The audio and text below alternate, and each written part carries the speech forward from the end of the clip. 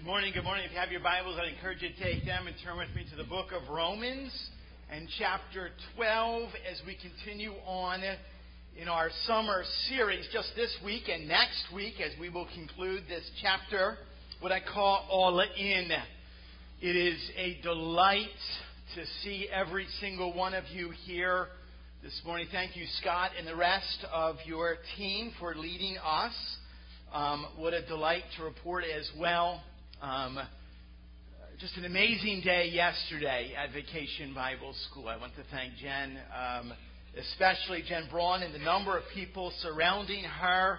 A lot of work, and it was an amazing day. I met many people who are not familiar with the ministry of Big Woods, and so we have our work cut out for us in Lock Haven. I had a busy day yesterday, and it was going relatively well according to plan. After VBS, I had a wedding, a renewal, 50-year renewal of vows. And everything was going well right up until the kids got me. There was a face painting station. And of course, by the time I got there, it became a head painting station. And so the kids and the artists amongst us, little Maddie and Willow or whoever, I had sideburns, and I had a goatee, and I had curly, thick, dark hair, and it was going wonderful. We finished VBS, and I raced home to get cleaned up in a shower, and Wendy and I made it over to this beautiful location, outdoor location, for the renewal of the wedding vows, and you know, just before I'm about to walk up, and the gazebo's there, Wendy's like, honey, you got paint on your face. There's still paint on your face. You know how they do the little, like, let's just get this off. Rough day overall, okay? They're still married. Praise God for that. Congratulations to Tom and Denise on 50 faithful years. Praise God that His Word went out yesterday to many, many kids, Vacation Bible School, and now we are here. And we have God's Word open up before us.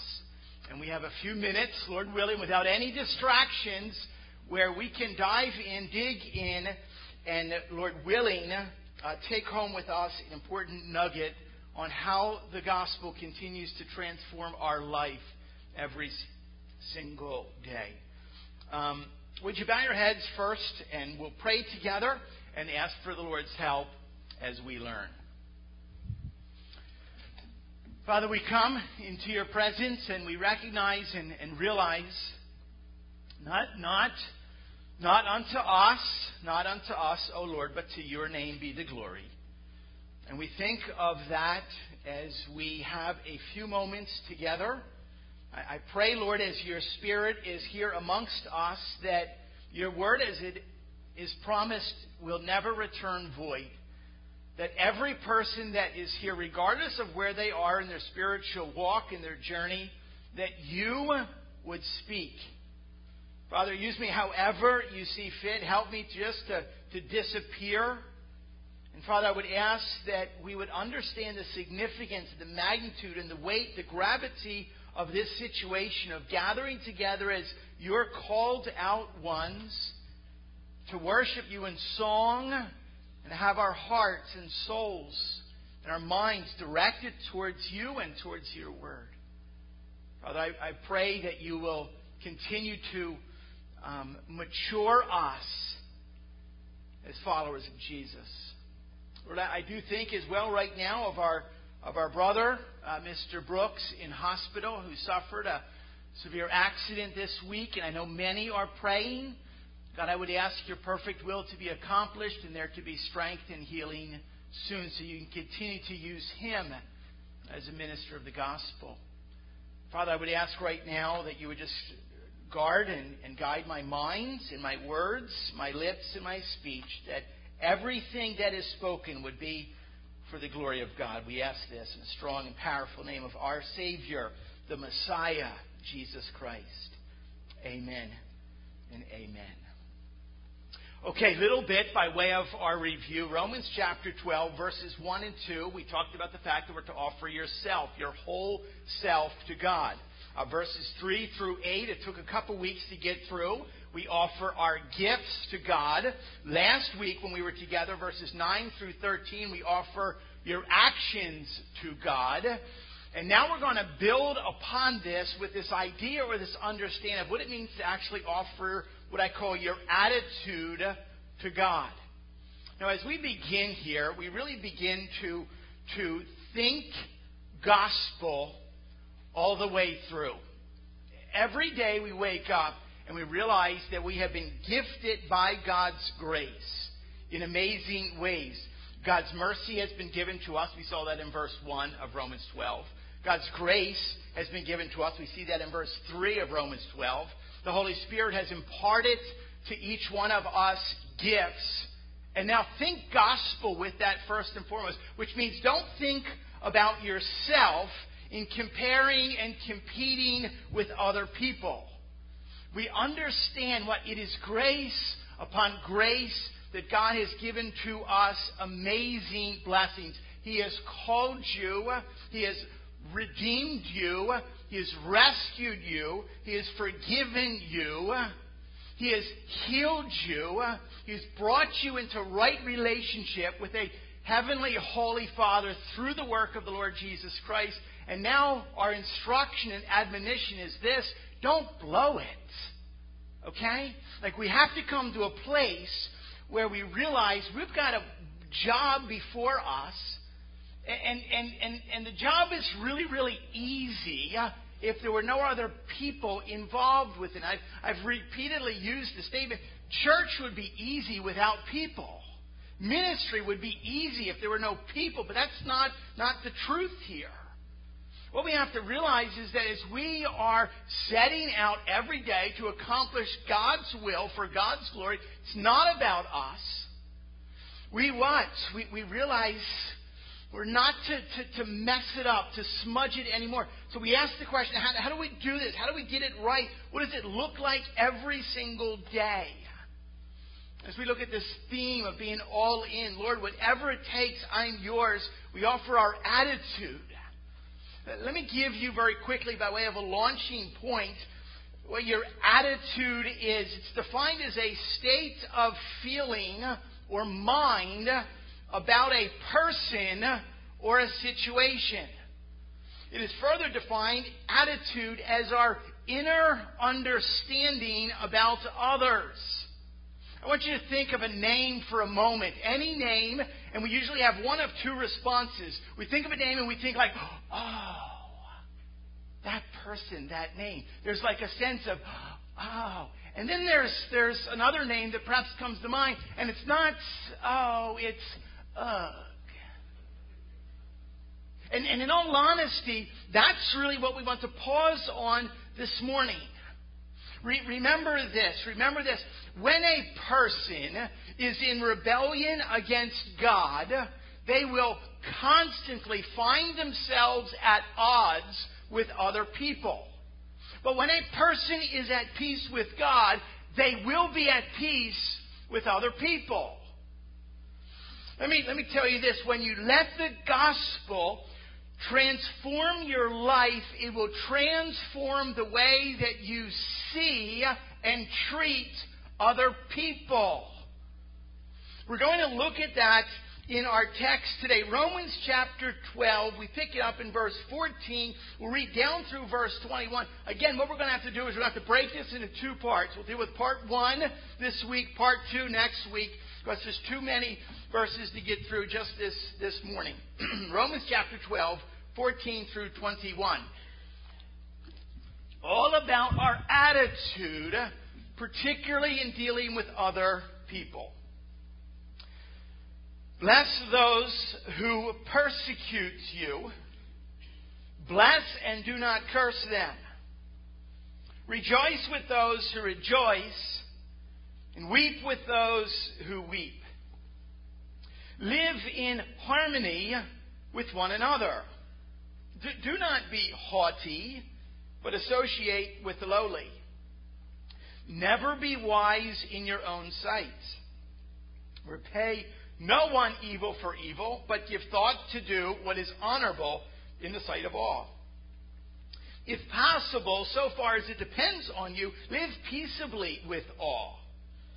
Beloved, never avenge yourselves, but leave it to the wrath of God. For it is written, vengeance is mine. I will repay, says the Lord. To the contrary, if your enemy is hungry, feed him. If he is thirsty, give him something to drink.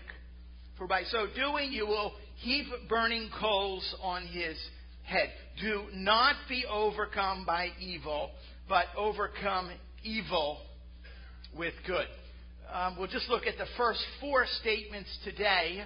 And the first one is this. It says in verse 14, bless those who persecute you. Bless and do not curse them.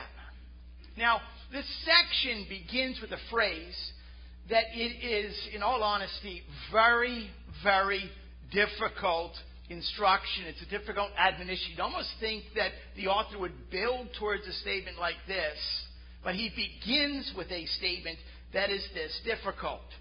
Now, it's again, somewhat challenging for you and I today in our culture, 21st century America, but I want you to think about the time that the author, Paul, writes. I want you to think about the context and the culture that he is writing, particularly when he uses this word, persecute. That's a real word. That's a big word. In all honesty, that's a really, really bad word in many ways. When one, in Paul's day, in the culture that he's penning this, when one publicly professes faith as a follower of the Lord Jesus Christ, and what they did is that what we all should do, we are going to be publicly baptized. So we are counted as, we are alongside of, we identify with the death, burial, and resurrection of the Lord Jesus Christ. When someone does that, particularly in Paul's day, it meant something. As a matter of fact, it meant everything.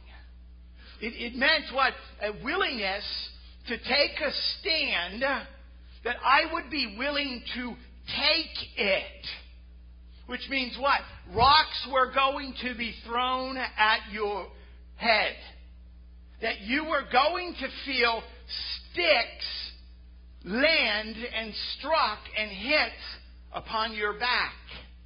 There were going to be threats that you would receive. There was probably going to be periods or time even of imprisonment. Think about who is where is the church located? This is the church in Rome. First century. Think Rome for a moment. Remember the Roman Colosseum, where there were tens of thousands of people cheering as Christians. Those of us who would identify as followers of the Lord Jesus Christ were brought into in order to fight, so-called fight, against lions and tigers and gladiators. This is the culture that he is writing. Rome, the catacombs, the tunnel system that existed beneath the city, where Christians literally hid together and they gathered in little small pockets of the catacombs to worship underground because they could not do it openly. This is the culture that Paul is writing in. Nero, think of the emperor, who it is notorious. He was known with taking Christians and dipping them in oil and impaling them alive onto a stake and lighting them on fire to lighten his garden that he would walk through and play his violin as Christians were burning. It's this culture, it's this context that Paul is writing in today. And we are given instruction that we're to what? Be kind to those who are unkind to you. That's what we have to do here. Number one, to be kind to those who are unkind. What is Paul? How does that happen? How are we to be kind to someone who does that type of action? Now, we could say first century Roman culture, but not 21st century America. But do you realize that we have brothers and sisters in Christ all over the world that are suffering because they are choosing to follow the Lord Jesus Christ? Do you realize that? I keep a little card in my daytimer to pray for our persecuted brothers and sisters in places like Pakistan and Afghanistan. Uzbekistan and Iraq and Iran and the Sudan? Do you realize we have brothers and sisters literally in China and North Korea that are being persecuted, that are suffering in this way? Now we would say, well, it's different for us. What is the extent of our persecution? Think about you. We've not been imprisoned yet. We've not been beaten. We've not had rocks thrown at us. What is it? In all honesty, some of the biggest things is, well, someone laughed at me. Put that in context to what the culture is that Paul's writing. Someone laughed at you, or perhaps you didn't get the promotion. That was the extent of your persecution. You didn't get the pay bump or the pay raise that you thought. And we think about, if Paul is telling what our brothers and sisters in first century that they are to bless those who are cursing, bless those who are hurting, then could I just say, certainly, with all of what the strength the Holy Spirit gives to us, empowers us, certainly we can do that as well. The idea is that not only are we to just resist hating them, there's actually some type of an action here. We're to bless those, which means we look for ways to speak and to be kind to those who hurt. That word bless, the Greek word eulogio, it's where we get our word eulogy from. If you've ever attended a funeral before, and usually what happens is someone on behalf of the family member will speak and give a formal eulogy. It is words to bless, words to, in a sense, uplift, words to celebrate the life of someone. That's the instruction of what you and I are supposed to do to those who are mocking us or making fun of us. Different than the word, remember we did a series in Matthew chapter 5 on the Beatitudes. Blessed are, makarios, happy. It's a different word. Okay, we don't just go gleefully through like, oh, I get to be persecuted, or I get to be mocked or made fun of. It's not that. We live with an understanding. Jesus says what? They hated me and they're going to hate you. We look at all of the Word of God. The Bible begins with persecution of the righteous by the unrighteous. Cain kills his own brother Abel. The Hebrews suffer in slavery. The prophets had pain inflicted upon them. The apostles were attacked. 11 of the 12 dying. Horrible deaths because they chose to follow Jesus. We very quickly draw a conclusion that we are to actually come to a place where we are wishing happiness upon those who hurt us. And you say, really? Yeah, really. We are to wish happiness upon those who hurt us, mock us, make fun of us. Look for opportunities to do that. Number one, be kind to those who are unkind to you. Secondly, it says, rejoice with those who rejoice and weep with those who weep. Here you go. Remember this little statement. Feel the feelings of others. Number two, feel the feelings of others. I don't know if there's a greater single statement that so clearly defines and explains how we are to act in having a right attitude than those 11 words right there. Actually, part of my formal philosophy of ministry that I developed years and years ago, and it continues to be there. Rejoice with those who rejoice and weep with those who weep. Which means what? There is going to have to be effort, but it's Holy Spirit-given effort on your parts to learn to associate, to relate, to connect, to listen to others, to come to a place where you literally begin to feel with what other people are feeling. That statement, it drips what I call with pristine perfection. And so it's an opportunity to kind of pause this morning and say, is that the way that we really live and minister? Do we celebrate when others around us succeed?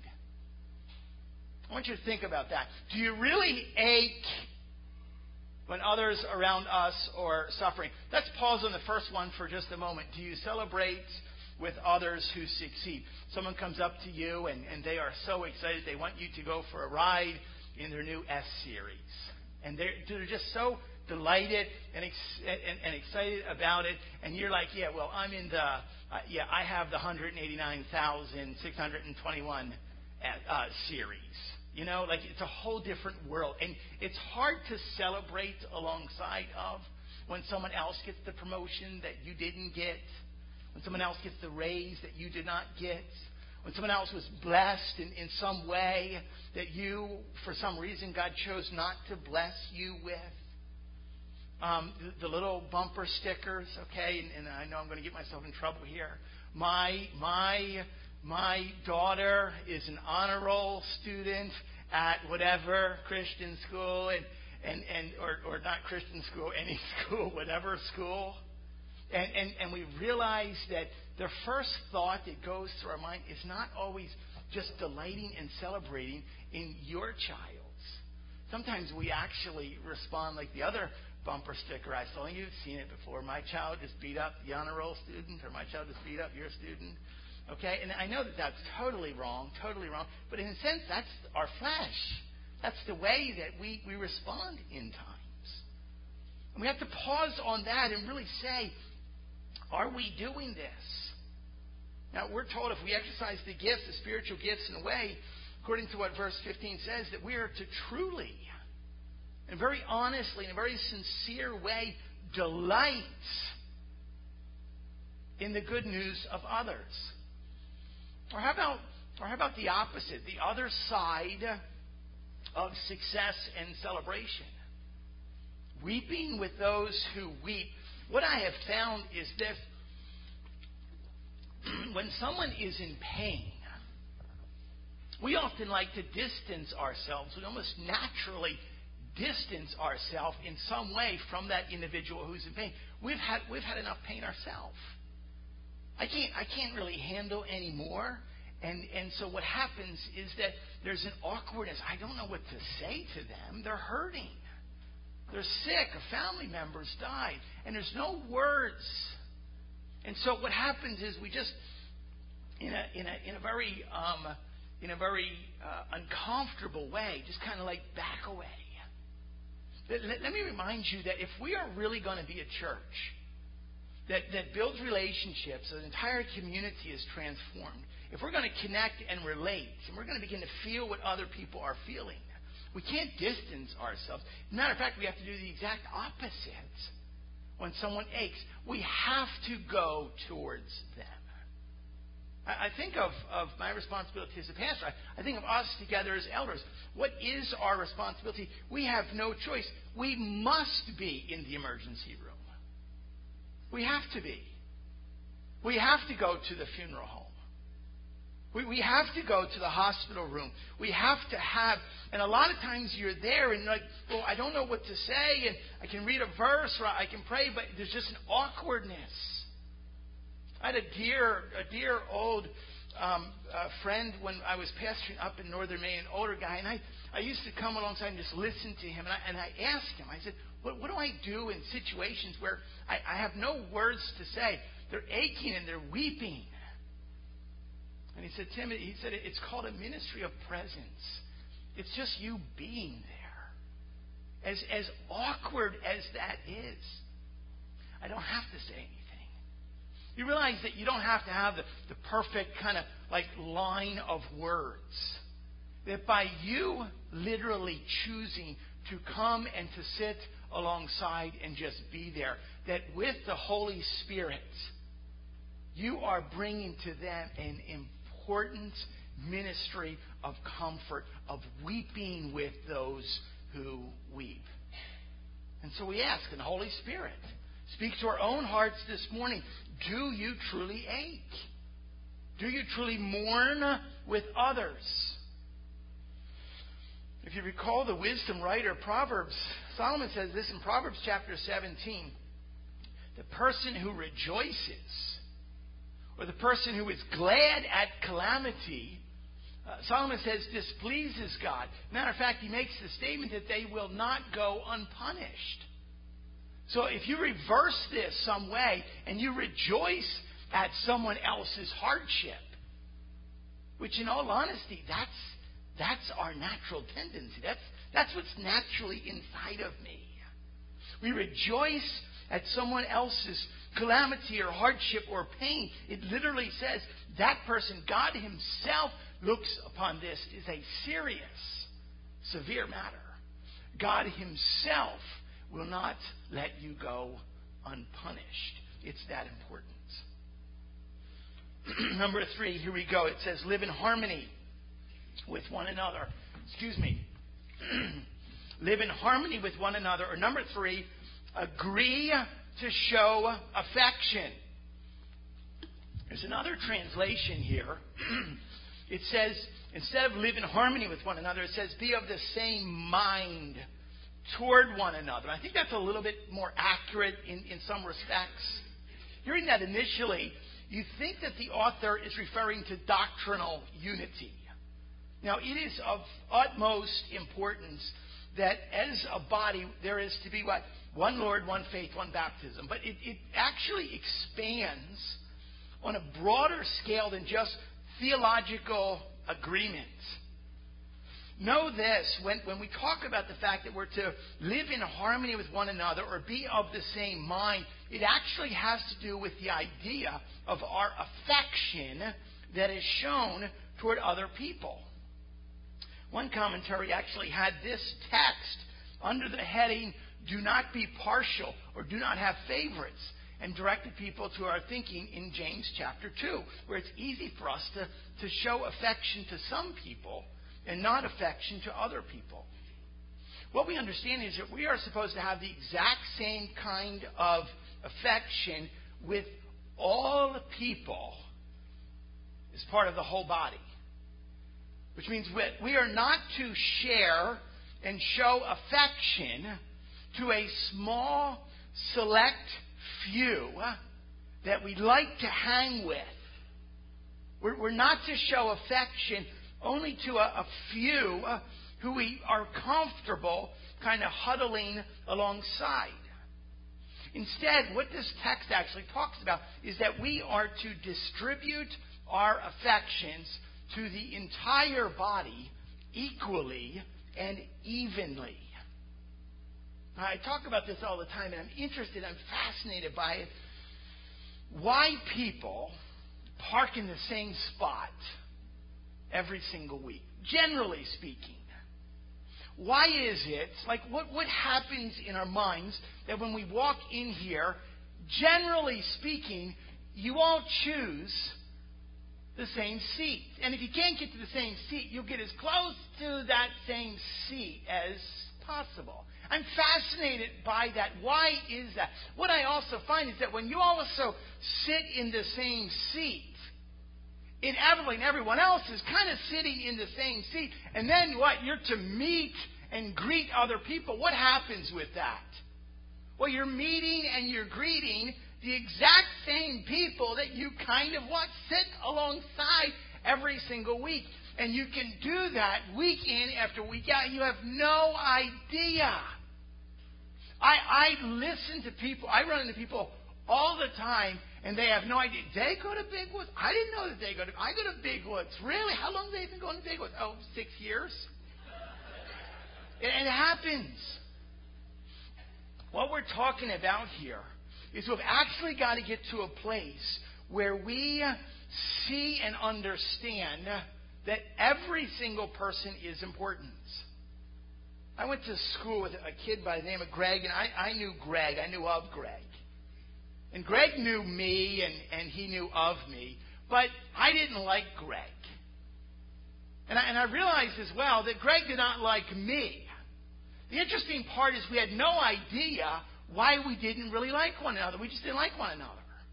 I remember one particular time we were on a bus ride, and there was no other seat left, and Greg and I sit in the same seat. And somebody said something fun, and we both laughed at the same thing. And we began to talk, and his dad had a lot of things in common with my dad. And he had an older sister that used to plague him, and I had an older sister that used to plague me, and we had all these things in common. And I realized, you know what, we hung together for a while. It was this idea that for some reason we have people in categories and cliques. We can't do that. If we can't do that as a body, how in the world are we going to meet new people in our entire community? We can't keep playing in the same pool with the same people over and over and over again and impact the community with the gospel of Jesus Christ. What I want you to do is this. You have your little contact list. You do. You have your little phone and little contact list. I want you to think about adding names to that contact list. That's what it's really talking about. Agreeing to show your affection to others apart from. When was the last time you added half a dozen new names to your contact list? Yeah, but we don't swim together. Well, it doesn't matter. You've got to begin to understand we think outside of the box when it comes this way. Number 4, and we're moving on. Do not be haughty, but associate with the lowly. Number 4, here it is, very simple. Hang out with the humble. Hang out with the humble. We begin with this. Do not be haughty. There's other words for that. You know what? Don't be arrogant. Don't be prideful. Don't be puffed up. My dad would just say, don't have a fat head. That's the term he would use. Don't get a fat head. You don't want to be a person with a fat head. The word, which is interesting here, haughty, is hypsilos. It means high. Don't have your head above everyone else. It expands. Don't think high. The King James Version translated it, mind not high things. Another translation says, not setting your mind on high things. Instead of hanging with the haughty, we should what? Hang with the humble, which means you literally have got to find people, okay? Search out and seek people, hold company with people who are modest, unassuming. A simple description is find people and hang out with people who are not talking about themselves or their immediate family. Okay, when all you talk about is you and your immediate family, it is what? It is high thinking. We could say that's not who you're supposed to be holding company with. You find those. Why? Because fact is, you will behave and you will become like those who you spend time with. We know that. That's why we're careful with what? Teaching our kids who you hang with. Very quickly, I remember the time we were traveling, Wendy and I, and got into our hotel later than normal, and we had a couple things that we needed first thing in the morning, so we went out late at night. It was like midnight, 12:30, to a big superstore, and we went and got a few things, went in line, and we're waiting behind a group of 4 or 5 older high school kids. They all come from a game. They were jocks. And there was another boy, their exact age, another high school kid who's working cashier. And I remember listening and watching these 4 or 5 guys together, okay, just mocking openly. It was late at night. Yeah, I'd like a price check on this chapstick, please. Yeah, how much money you make? You having fun? Like just rude in every way.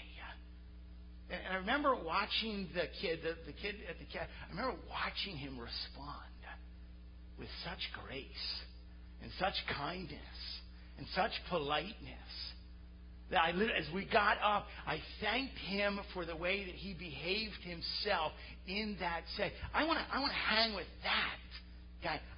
I don't want to hang with the haughty and the rude and the crude. So we seek out and we search for. What do we do here? We think gospel all the way through. We have what? Grace upon grace upon grace is given to us. We have been blessed with God's mercy and His grace. Christ has rescued us and redeemed us and brought us in right relationship. We are to live in such a way that we respond by that. The Holy Spirit has given to us gifts. We exercise those gifts for His glory. And the way that we're going to do that, it's going to flesh out in our attitude toward other people. Couple little nuggets of truth in this text to hold on to. If we're going to accomplish what God has called us to accomplish, if we're going to be faithful followers of the Lord Jesus Christ in the day and time that He has called us. So hold on to those few little nuggets today. We have the wonderful privilege of celebrating communion. And we want to pause to do that. But hold on to the fact that Jesus Christ Himself humbled Himself and became obedient. Okay, it says, He humbled Himself even to the point of death. And we this morning as a church, if you're a follower of the Lord Jesus Christ here this morning, we are to regularly remember, and that's what we do. We regularly remember what Jesus Christ did for us, what He demonstrated for us by offering His body and His blood to be broken and to be poured out for you and for me. You see, apart from this, there can be no motivation to be obedient, to live different, or to offer your attitude. We follow the example that Christ gave. And although the disciples, and I can't wait, I know it's going to be long, but eventually I think we're going to be able to meet and talk to and say, what was going through your mind, Peter, James, and John? And they were slow to get it like you and I are slow to get it. So Jesus gives them a very simple object lesson. And it's the same object lesson that we present to you this morning. That we have got to understand and got to grasp what Jesus Christ did. It says that Jesus took bread. It would have been unleavened bread. Leaven throughout all of Scripture is seen as sin. And Jesus lived His life without any sin. And so it wouldn't smell probably as good, and it wouldn't be as pretty and as puffy as this. There'd be no leaven or yeast in it. And they took the bread, and Jesus showed it to them, and He broke it. When He broke it, He said, "This is my body. This is my body present that will be broken." And they were looking at Him and like, "Wait, but your body's fine." But momentarily, it was going to be broken and whipped and shredded and beat. But I do this for you. After it says that Jesus took the bread, it says that He took the cup and He poured it out. Fruit of the vine. He probably had some wine and He poured it. He said, "This is a picture of my blood. And my blood is going to be poured out for you." Blood offers life. Jesus said that without the shedding of blood, there can be no remission or no forgiveness of sin. And so we hold on to these reminders, these tangible pictures of what Christ has done for us, and it motivates us to be obedient and to surrender to the Holy Spirit. And so what we have to do regularly is hold tight to this. So if you are a believer, I would encourage you to partake of this. If you are here this morning, you have not made that decision, then I don't want to be rude. I would ask you to refrain from taking this. It would be meaningless to you. Scripture also says that today, this very day, is the day of salvation. That if you recognize that you are a sinner, that you deserve eternal separation, but you believe and know that Jesus Christ is the only one who lived a sinless life, that paid the price for your sin and for my sin on the cross, and that you receive Him as your Savior and you desire to follow Him. Lord, I want to be obedient. I want to live according to your word. And I would encourage you to make that decision. Today, make that decision. And this is for you. I'm going to ask the elders to come, and they're going to pass this out. They're going to pass the bread out first. We'll ask God's blessing on both the bread and the cup, and then they'll pass to you the cup. And may we celebrate what God has done as an amazing reminder of His love and His grace upon grace.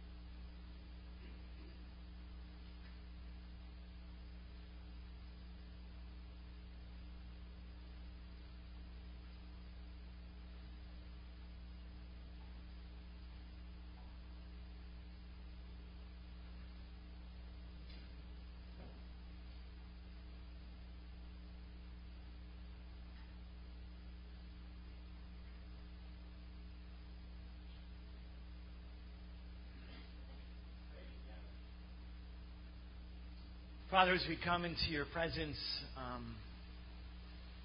with the bread before us as a symbol of your body, may we understand the significance of what this means as we think, Lord, in a few moments of the cup that we will partake of. As we remember the significance of what that cup represents, the blood of Jesus. We thank you, Lord, that that is the reason that we can come to you and we can even talk with you like this right now because of what Jesus has done. We thank you, Lord, for forgiving us. We thank you, Lord, for adopting us as your own children into a unique position. Lord, may this time together as we celebrate the Lord's Supper be a wonderful reminder, but also a motivation of the reason that we strive to be obedient. It's understanding what you have done for us. Bless this. Bless us individually. Bless us corporately as a body. And may we glorify you in it. We ask this in Jesus' name. Amen. I generally read from 1 Corinthians chapter 11 on the Lord's Supper. But what's interesting is that this precedes 1 Corinthians chapter 12, that Paul talks about all the spiritual gifts in the list. Romans 12 and 1 Corinthians 12. It's a great reminder of the order and significance. Before we exercise any gifts, we recognize what Jesus Christ has done. It says this: the Lord Jesus, on the night in which he was betrayed, took bread. And when he had given thanks, he broke it and he said, "This is my body, which is for you. Do this in remembrance of me."